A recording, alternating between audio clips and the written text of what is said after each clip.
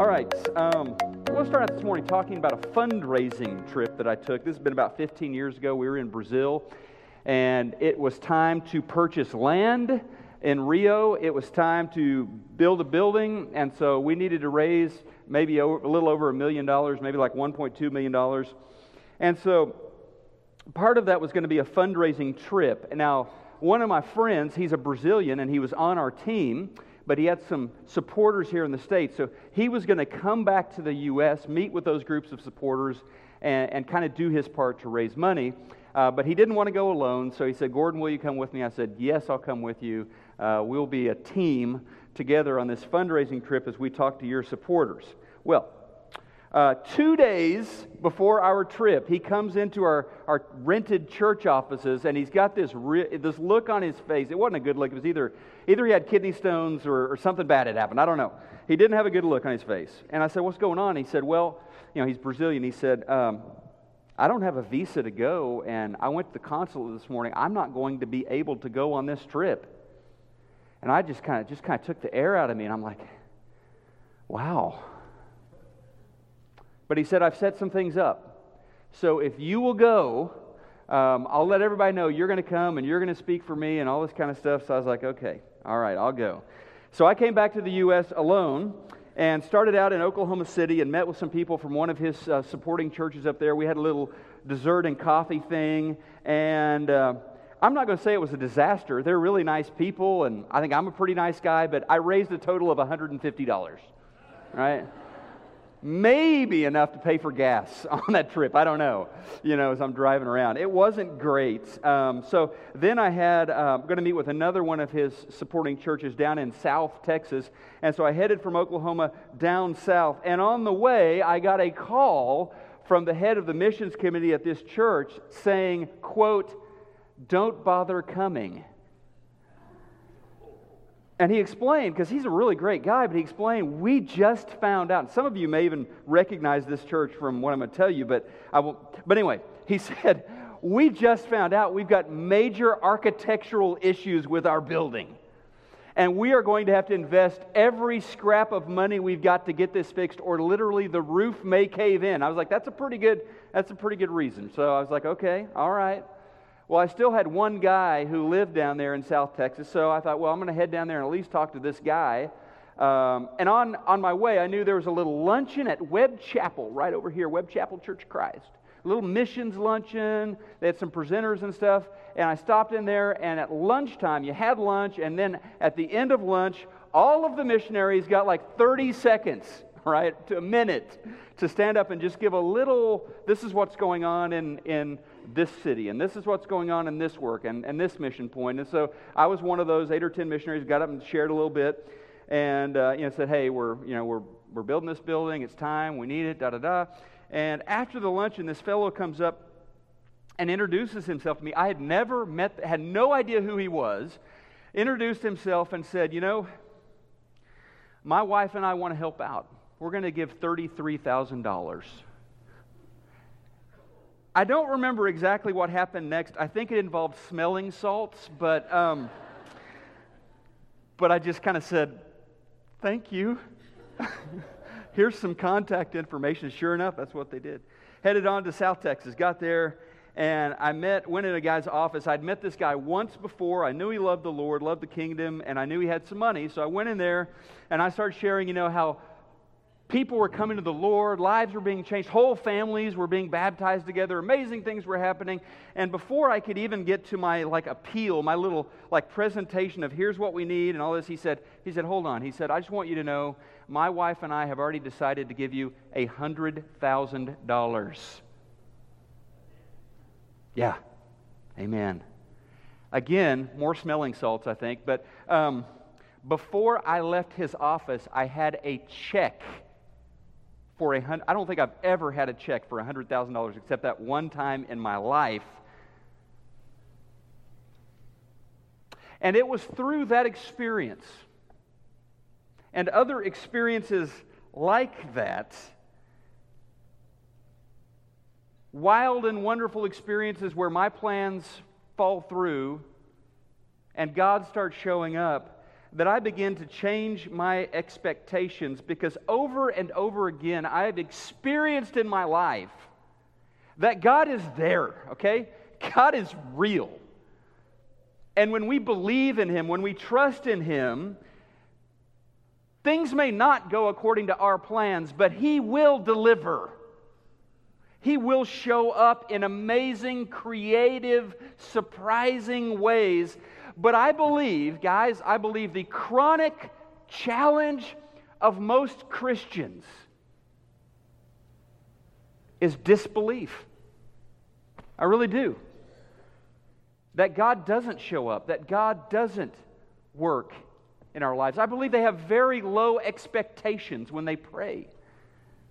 I'm sorry, that's just what I've seen, what I've experienced. Now, disciples, look, we are connected to the vine, right? We're connected to Jesus, the Son of God.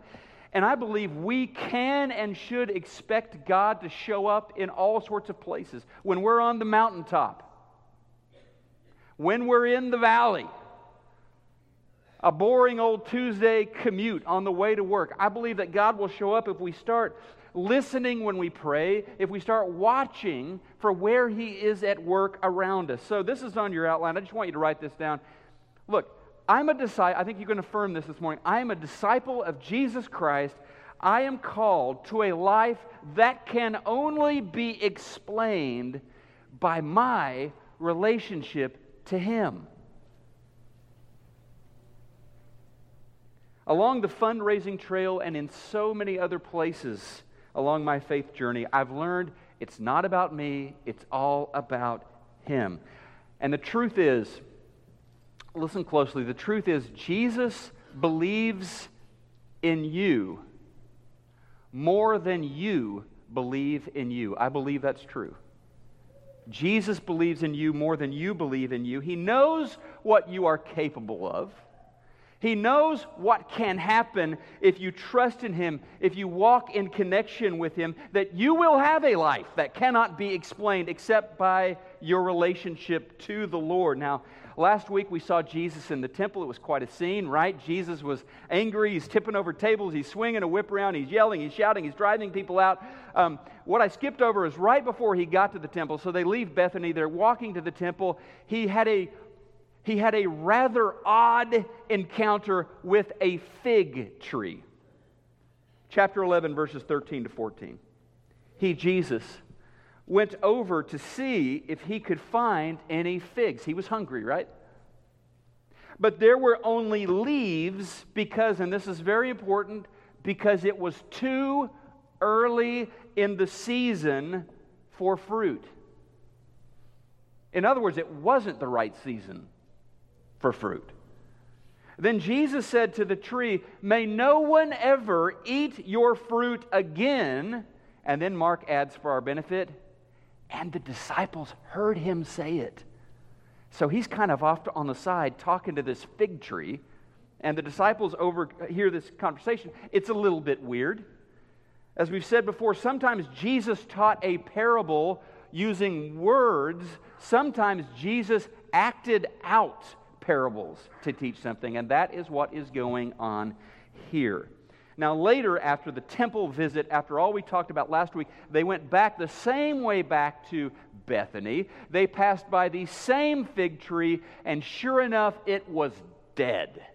It was brown, it was withered, it looked like someone had poured a gallon of Roundup into its roots or something. I mean, it was gone. I mean, strange, right?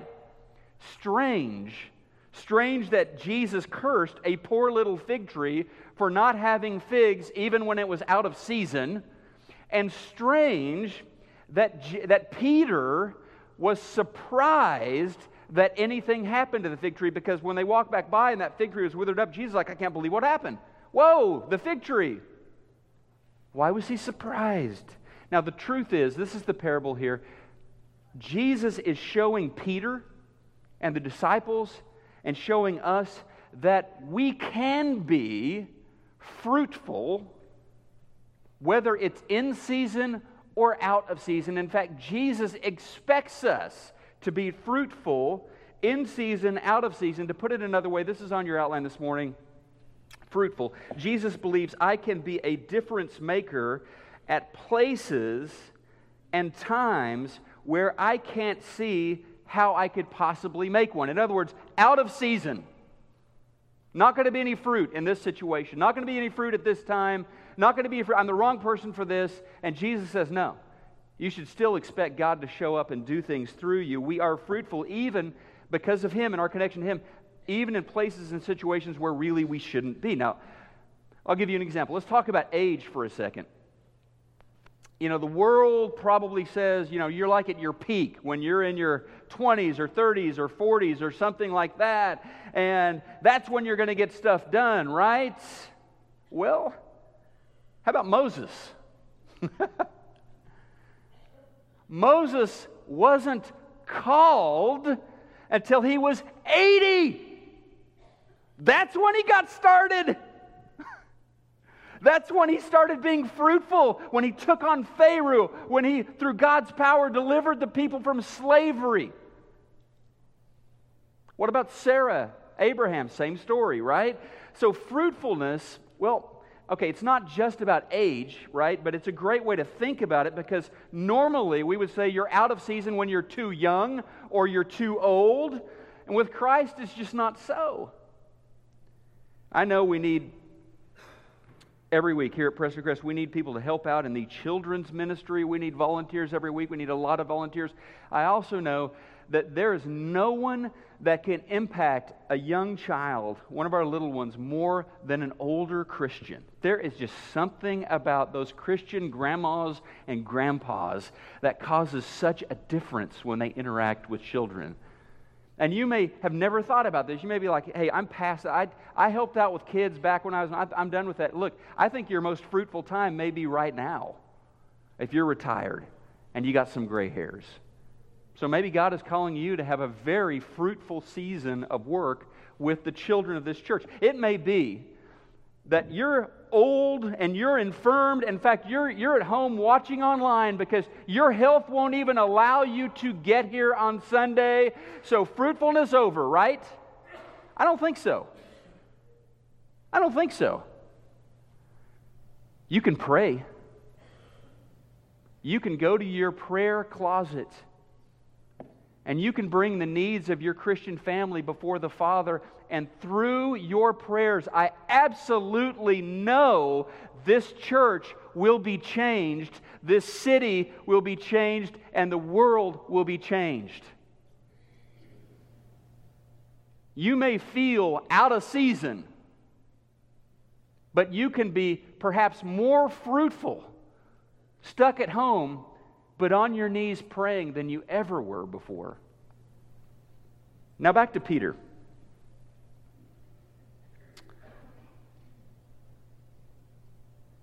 I mean, seriously, I just look at him in this story.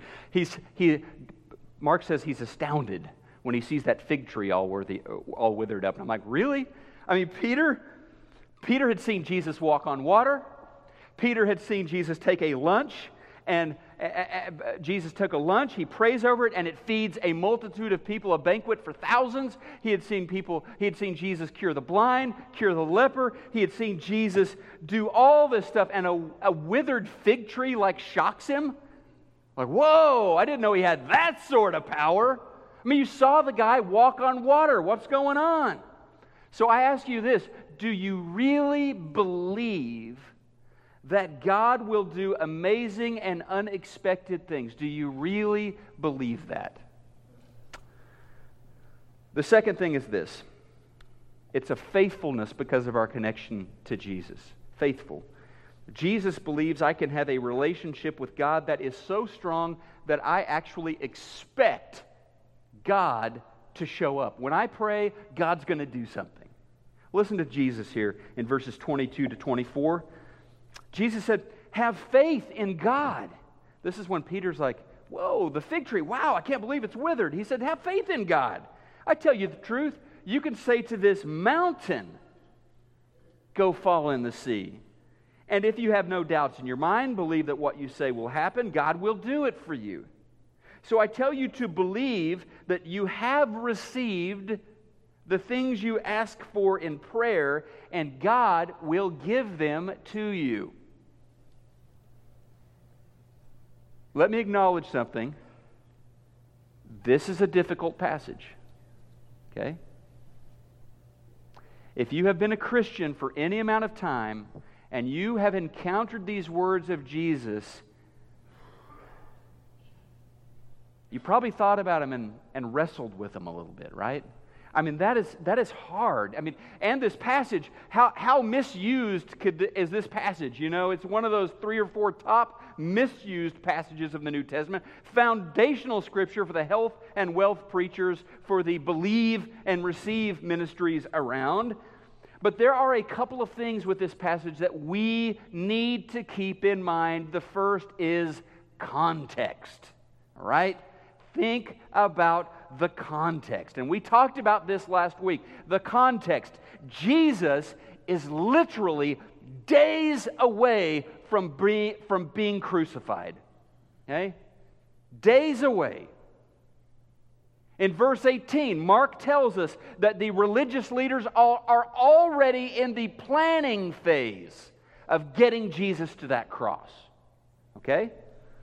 So when Jesus talks about believing, about having faith, about not being blown over by your doubt, He does it knowing that in just a few days, the apostles will be in the middle of a Category 5 faith hurricane. Their faith is going to be shaken, is going to be rocked, is going to be tested like never before. And so He talks to them about faith. Jesus is going to die a terrible death, and while He has tried to prepare them for this possibility, let's be honest, they haven't really been open to these preparations. They have no idea what's coming. Now, the second thing to keep in mind has to do with this idea of faith, of faithfulness. The Greek word here is pistos. I want to talk about that just a minute, because Christians, non-Christians, I mean even atheists, we use faith, we use that word in the way that we talk about things, and there are a lot of people that when they use that word, basically faith means this general, like nebulous, positive feeling that everything is going to be fine. You just got to have faith, you know. But since Jesus is about to be crucified, and since most of the men, probably 11 out of the 12 that He's talking to, are going to suffer a similar death because of their commitment to Jesus, I think we can rule that general positive rainbow unicorn feeling out, okay? Second thing would be this. There's an idea that some have that when Jesus talks about faith here, He is talking about the power of visualization, like what's used with athletes and business people nowadays. You've just got to visualize it, put 100% mental focus into your dream, into your vision for the future, and then it will just materialize in front of you, and I think we can rule that one out. Because faith for disciples is not a trick. It is not a tool to get what we want. It's not dependent on my focus and my power of positivity. Faith is about a relationship to God. Father-son, daughter-father. It's a relationship to God, a closeness with the Lord. In the Gospels, faith, if you read it's all about heart alignment, about trust, about aligning myself with my Father's vision. Thy kingdom come, Thy will be done. That's what I want. Romans chapter 8, verse 27 says that the Spirit prays when we pray. The Spirit prays, quote, in accordance with the Father's will. 1 John chapter 5:14, when we pray as believers, John says we pray in accordance with His will. Praying in faith. It's praying in alignment with the Father's heart. You see how that gets twisted? I mean, you can pull this passage out in Mark chapter 11, and you can make it all about you. We do that sometimes. Thank you, Jesus. Nice little trick there, nice little insider tip. So that's how I get what I want. I just need to focus all of my mental energy on the power of belief, and presto, my wildest dreams come true. Well, faithful prayer for a disciple isn't primarily about it's not about getting what I want. It's about my Father accomplishing His good and perfect will. It's about His plans, not my plans. Well, keep those two things in mind. The context, the hurricane that is coming. Jesus is calling them to continue believing Him, to continue connected to the Father, even in the midst of this brewing crisis. And also that praying in faith means praying in a deep alignment with the Father. Now, none of that means you need to leave here today and stop praying for the things that you have been praying for. Keep on praying those prayers, right? But it is a call to go deeper and deeper with your Father so that what is on your heart comes into alignment with what is on His heart. Now, it does mean that we as believers, even when we see a mountain, it may be a fundraising mountain, or it may be a mountain of sickness or a mountain of unemployment. When we see a mountain that looks like an insurmountable obstacle to us, even when that's the case, we can pray and we can still, in fact, we should still expect the Father to show up. Amen? Now, one of Jesus' favorite expressions, used several times in the Gospel, is this expression, watch and pray. Love that expression. Watch and pray. I think a lot of times Christians do a fair and a good job of praying, but a pretty lousy job of the watching part of that. We pray, but when God actually moves, we don't see it. Or like Peter in the fig tree, where, whoa, did you see? Look at what happened. Look, when you pray,